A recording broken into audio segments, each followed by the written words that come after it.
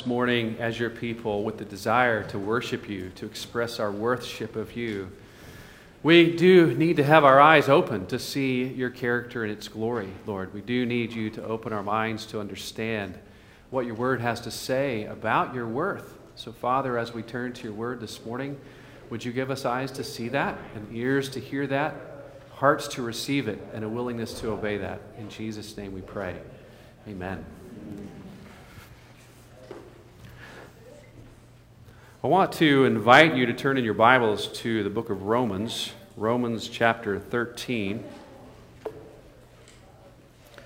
We finally come back to our study in the book of Romans. And this month of March, we'll finish up our look in this particular book. Romans 13, specifically, we're going to look at verses 11 through 14, which is where we left off. So would you please stand as we honor the reading of God's Word. Besides this, you know the time, that the hour has come for you to wake from sleep. For salvation is nearer to us than when we first believed. The night is far gone, the day is at hand. So then, let us cast off the works of darkness and put on the armor of light. Let us walk properly as in the daytime, not in orgies and drunkenness, not in sexual immorality and sensuality, not in quarreling and jealousy, but put on the Lord Jesus Christ and make no provision for the flesh to gratify its desires. This is God's word. Would you have a seat?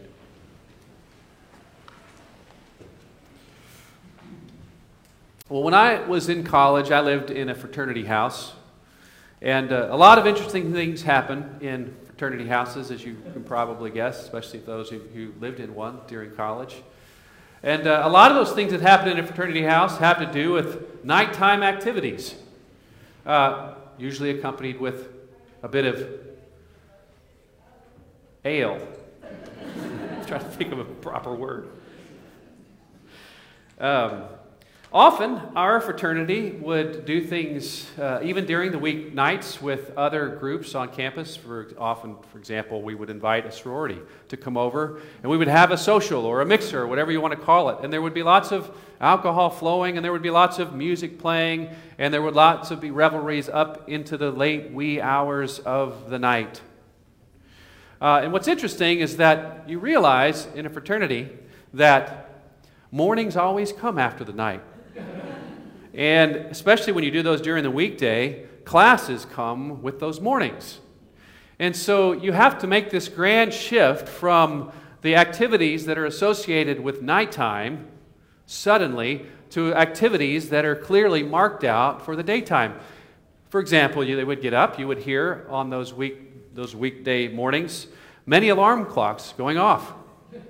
And you would hear, as you walk down the hall, ringing after ringing after ringing after ringing.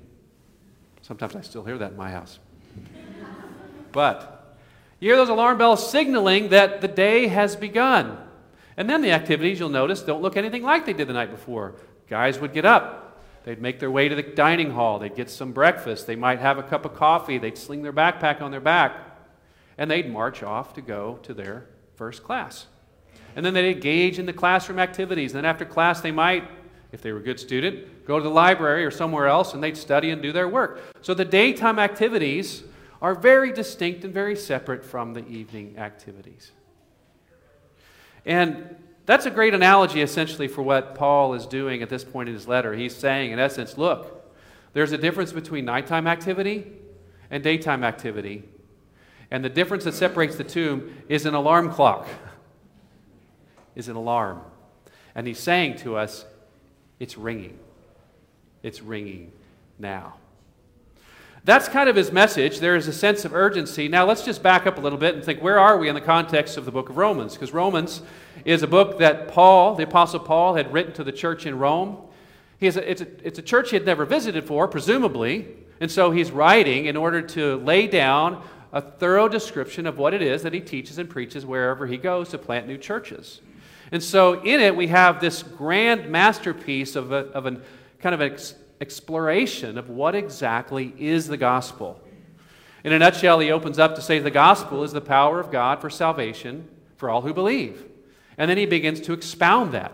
We need the gospel. We need this work of salvation in our lives because all of us, he exposes this fact, stand guilty before God, that we are all liable to judgment.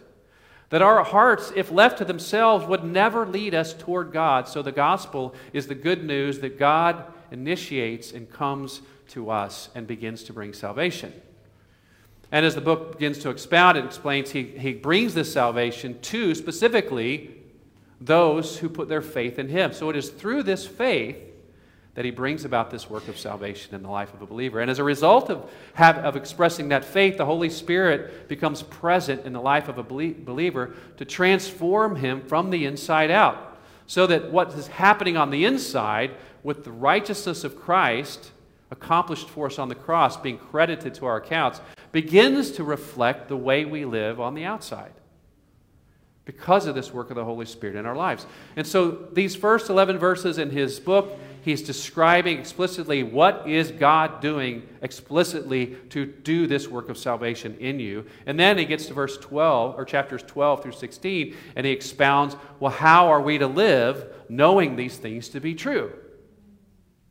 How do we live in light of the mercies of God expounded in this good news of the gospel?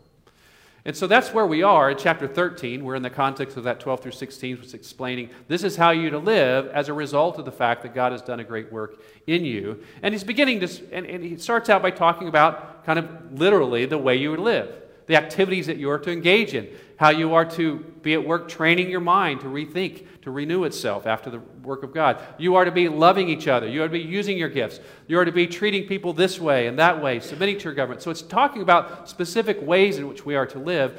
But at this particular passage in chapter 13, he's pausing for just a moment. Rather than talking about the detailed ways in which your life is supposed to look, he's pausing because he wants to emphasize that what he's telling you about the way you are to live, it has some urgency to it. He's not just telling you because it's a good idea for you someday down the road to change your life to match these things. He's saying, no, there is some urgency to it. The alarm is going off. It's ringing. The nighttime activities are ceased. The way that you used to live are ceased. They are now behind you. You are to live with the responsibilities of the day.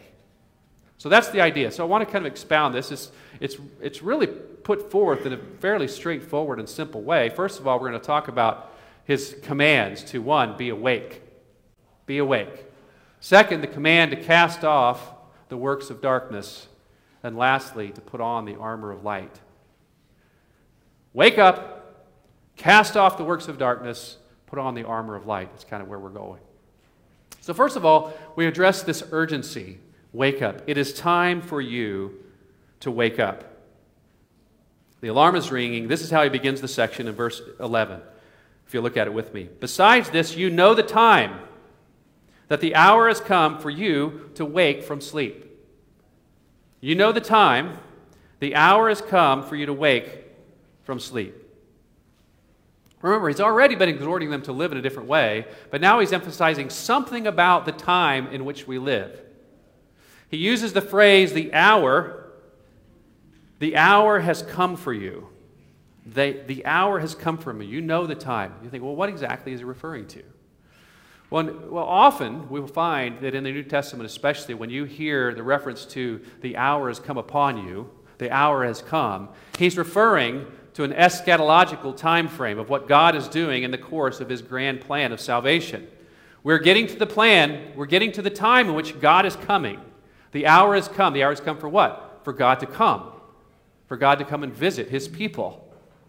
We find this in reference to specifically to the work of salvation. That's how he continues. For salvation is nearer to us now than when we first believed. There is an aspect that something is coming.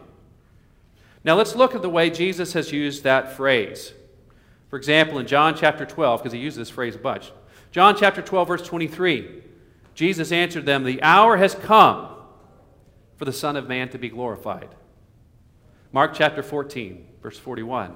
And he came the third time and said to them, are you still sleeping and taking your rest? It is enough, the hour has come. The hour for what? The Son of Man is betrayed into the hands of sinners. John 17:1. When Jesus had spoken these words, he lifted up his eyes to heaven and said, Father, the hour has come. Glorify your Son, that the Son may glorify you. So it's clearly indicative when he's talking about the hour has come, he's talking about God is coming, and with regard to Jesus, God is coming to bring judgment upon him. Judgment upon him for those whose faith is in him. So God is coming, and he's bringing judgment with him. And that's important because judgment is an aspect of salvation. When you hear that God is bringing salvation, what does that mean? For salvation for those who belong to God to occur, judgment has to happen on those who have been oppressing God's people. Whatever those or that might be, judgment is coming. That's not the only time we hear this phrase. We also hear it in the book of Revelation. Revelation chapter 14, for example, beginning in verse 6. He writes, Then I saw another angel flying directly overhead with an eternal gospel to proclaim to those who dwell on earth, to every nation and tribe and language and people.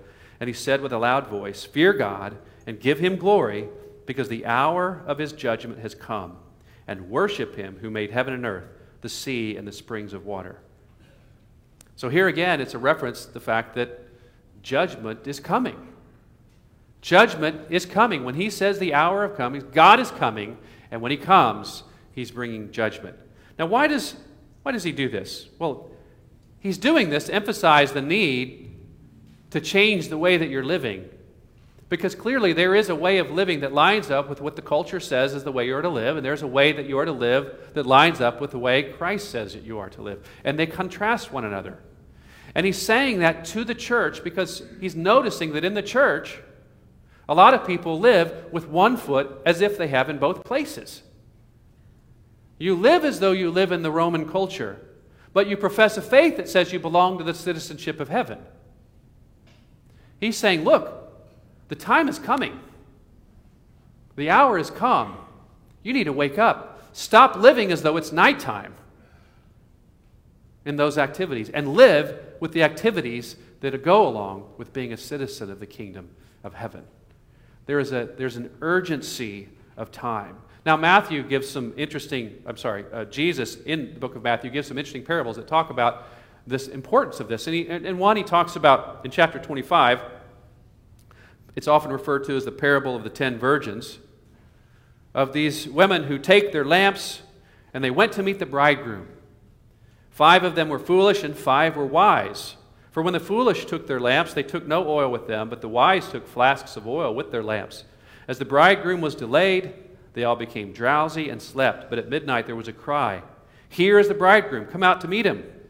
Then all those virgins rose and trimmed their lamps. And the foolish said to the wise, Give us some of your oil, for our lamps are going out. But the wise answered, saying, Since there will not be enough for us and you, go rather to the dealers and buy for yourselves. And while they were going to buy, the bridegroom came. And those who were ready went in with him to the marriage feast, and the door was shut. Afterward the other virgins came also, saying, Lord, Lord, open to us. But he answered, Truly I say to you, I do not know you. And this is the message. Watch therefore, for you know neither the day nor the hour. The idea is that you are to live with the fact that it might be today. It might be tomorrow. The whole idea is when the Lord comes, will he find faith on the earth? Will he find faith being expressed, being lived out in your life? There's another parable that he gives right after that. It's called often the parable of the talents, where he gives talents to certain of his stewards, and he goes away for a while. And when he comes back, he asks for an accounting of what did you do with the talents that I gave you? And 2 of them invested them, and they bore fruit. And the other one buried his talents in the ground. And the 2 that invested the talents that the Lord had given to them are commended and welcome him to the kingdom. And the one who did nothing but buried it in the sand, buried it in the ground, is cast out. Essentially, I never knew you, you wicked servant. Again, the question becomes, you yourselves are all, if you've made a profession of faith, have been given talents, spiritual gifts, blessings. The question is, how are you using those? Or have you buried them in the sand? For when he comes, he's going to find out. Are you a person whose faith is evident by the way that you're living? Or is it only cerebral? Is it only confessional? That's the big question. Wake up. The day is past. Our salvation is near. And now, I think that Paul is specifically talking about the urgency to what was going to happen in the early days of the church, when the church was sent under great persecution. Jerusalem itself was wiped out. So there was a time in which theirs was potentially short. Church history tradition would say that Paul himself died in Rome, perhaps when he was going not long to follow up after this message. He knew that judgment was coming. He knew that struggle was coming. And that same was true for the church that he's writing to. So there is an urgency to not wait any longer. If you've made a profession of faith, but you don't live that out, well, wake up. The alarm is ringing. The alarm is ringing. Don't wait any longer. Now, what are we to do? Well, we're to cast off the works of darkness. The rest of the passage unfolds like this. Let us cast off the works of darkness and put on the armor of light. Let us walk properly as in the daytime, not in orgies and drunkenness, not in sexual immorality and sensuality, not in quarreling and jealousy, but put on the Lord Jesus Christ and make no provision for the flesh to gratify its desires. So he's contrasting these two things, the works of darkness and the armor of light. One is proper for the daytime, one is associated with night. And he mentions these things, those things that were common to the ancient Roman culture that characterized nighttime activities in Rome. That's what he's doing here. When he's saying the orgies, the drunkenness, the sexual immorality, the sensuality, the quarreling and jealousy, well, they didn't engage in those things during the daytime when they actually had jobs to do. They engaged in those things when their jobs were done for the day and they would go back at night. So these were nighttime activities he's referring to. So that's the comparison that he's using. He's saying you are not to live this way.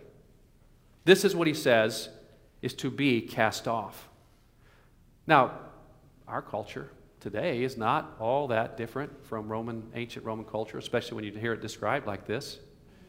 I mean, it seems to be that we're shedding off the negative associations with lifestyles that are like that. More and more so. They're even being commended, perhaps. Recommended, perhaps, that we are to engage in activity like that. Whether it's the sexual immorality, whether it's the casual sex that goes along with people today, especially when they are looking to get married, the idea that, well, we'll just do this because it's a responsible thing to do. It gets a little twisted. Or you think about the propagation of pornography or prostitution or just the various forms of sexual perversions, and I say that because they go contrary to the parameters in which God has laid out how he's given sex, or all the various sensual desires that we seek to gratify. And I don't think he's bringing those out to show that, well, these are just shameful and destructive for yourself. I think what he's pointing out is all these things are reflective of ways in which people in the culture are trying to scratch that itch that they feel. They're trying to satiate that hunger that they know inside.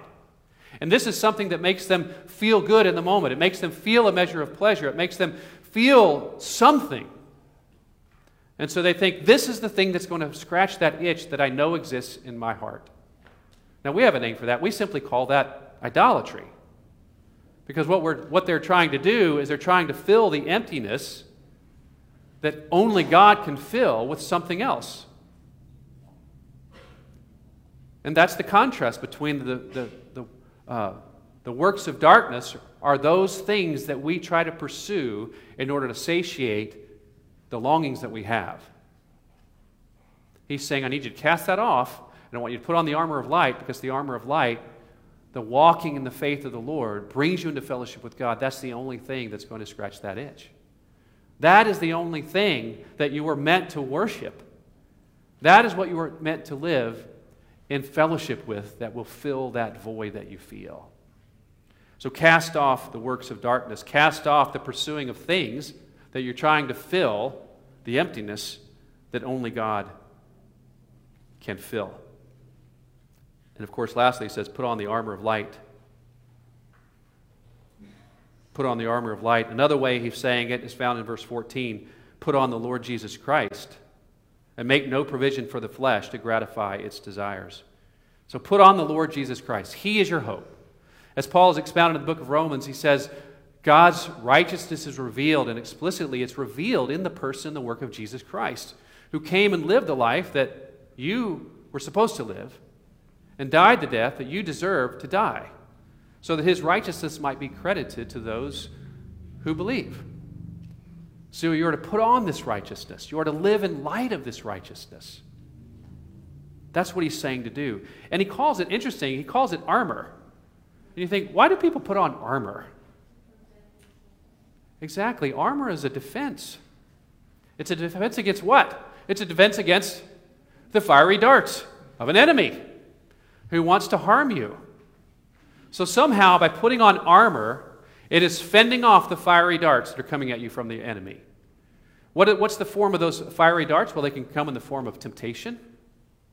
If you are walking in the light, which brings you into an experience of the fellowship with God, then you know something about your soul finding a measure of satiation.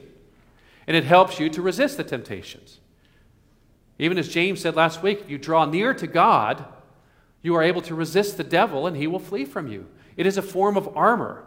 By choosing to walk in this way, in the way that Paul has been saying we're to live, it functions as an armor, which turns the light on reality to you. And it helps you not only resist the temptations, but also the accusations that the enemy would throw at you. Because what does it remind you of? When you walk in a way that is exhibition of your true faith, it is showing there is evidence of the presence of the Holy Spirit in your life. Because we are empowered to walk that way by the presence of the Holy Spirit. And it's by the practice of that faith, because of the reality that the Holy Spirit has been given to us, that there is evidence to know that we belong to God. Evidence to know that we have the righteousness of Christ. Now, I'm not saying that walk in this way so that God will approve of you. I'm saying that when you walk this way, it is evidence that he has approved of you. And that functions as a form of armor against the accusations that the devil would throw at you. Because he'll come and say, you are guilty. And you know what? He's right. But we have a defense against that. We have the righteousness of Christ accredited to our account. And the way in which we know that's a reality is because the Holy Spirit accompanies that righteousness and enables us to live out our faith. So when you are walking in darkness, it brings a big question mark to whether or not there is evidence of the Holy Spirit in your life. Do you see the connection? We fail to have this armor protecting us from the accusations of the enemy. So we are to cast off the works of darkness, and we are to put on the armor of light. Now let's talk some practically for just a minute to think, well, how do you do that exactly? How do you put on this armor of light? I'm going to give you two applications that I think will help. First, you are to remember. Look at how this section in chapter 12 starts in verse 2. He says, do not be conformed to this world, but be transformed by the renewal of your mind, that by testing you may discern what is the will of God, what is good and acceptable and perfect. So first, how do you do this? How do you put on the armor of light? Well, you seek to be transformed by the renewal of your mind. You have to learn how to rethink about life. You have to reshape the way you view the world. We call that a worldview, if you want to think of it that way. So we have to reorient the way we think about the world. And how do you do that? Well, you do that. What is the ordinary means of grace, and what the Reformers explain to us? This is what God has given you in order to bring about the renewal of the mind. Attentiveness to the Word of God, to the sacraments, and to a life of prayer. And when he talks about attentiveness to the Word of God, that can mean both the private reading of Scripture and studying it, meditating upon it, and letting it penetrate your heart, but also the attending to the preached Word of God.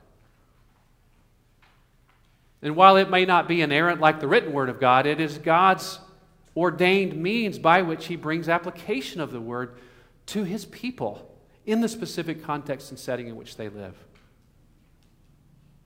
That means being committed to worship and the teaching of the church. So how do you put on the alarm? You need to make a commitment. You need to make a commitment to be attending worship where your mind is being renewed. Because I want to be a little bit frank and challenge some of you. Some of you aren't regular. You haven't made that commitment. You come some Sundays and you have a foot in the citizenship of the kingdom. But many Sundays you have a foot in the activities of the world. You're still caught on the fence. You're caught in between. You're still engaging in the nighttime activities sometimes and the daytime activities another times. But there is a time of day in which we live, and it's after the alarm bell has rung, not before. Some of you need to simply repent and make that commitment. The second thing I want to remind you of is what he says a little bit later on in chapter 12. He says, "We, though many, are one body in Christ, and individually members one of another, having gifts that differ according to the grace given to us, let us use them." And of course, Paul in Ephesians chapter 4 explains why you're to use them. You're to use them because you're part of the body of Christ, being equipped for the work of ministry for the purpose of bringing the full body to its maturity in Christ. That means every one of you out here, if you've made a profession of faith and have the Holy Spirit in you, He has given you a unique spiritual gift in proportion to your faith, with the expectation that you are using it for the building up of the body of Christ. Now, let's be frank again. Some of you do that. Some of you don't. Some of you are not engaging, using your gifts in the work of building up the body of Christ. You come, perhaps on occasion, you hear preaching, you participate in the singing, but you exercise no gift in the building up of the body of Christ. You've made no commitment to the body of Christ. So I think when Paul is saying the alarm is ringing, there is this implicit call, perhaps, to repentance for my choosing to have a foot in both worlds, of not making the commitment to cast off the works of darkness and put on the armor of light, to engage in the work of renewing your mind and committing yourself to exercising the gifts that you uniquely have been given for the building up of the body of Christ. It may be this morning that the gospel is calling you to make a new commitment. Maybe it means going before the Lord and just in a time of repentance. Maybe it means expressing to Him a measure of excitement, a willingness to come and talk to somebody, an elder, a deacon, about, hey, I want to get involved. I want to join a small group. I want to find out what my gifts are. I don't even know what they are. We can help you do that, by the way. We have this excellent tool that we call a spiritual gift assessment tool, and it's pretty comprehensive. It actually involves you answering several different forms of questionnaires. It also has interviews that we do with people who know you to help understand, well, how is it the Lord has uniquely gifted me that I might exercise those gifts? So this is the time, the day that we live in. The gospel is real. The salvation of God is upon us. We've seen it be unfolding in the course of history. God has already sent Jesus Christ into the world to pay for our guilt, our shame, our sin, so that we might walk a new life. And the alarm is ringing. It's time to start doing that. Let's pray. Father in heaven, we are grateful for the work of Jesus Christ, that He was not half-hearted in the mission that you sent Him on to do. He did not have a foot in the world and a foot in the kingdom. He gave up His entire life for the purpose of bringing salvation to those that are yours, those who have put their faith in you. Lord, it is time for us to make our profession become something more than a profession, to become a real commitment to walking with you, to being among your people, to seeing your church being built up, that your name might be glorified.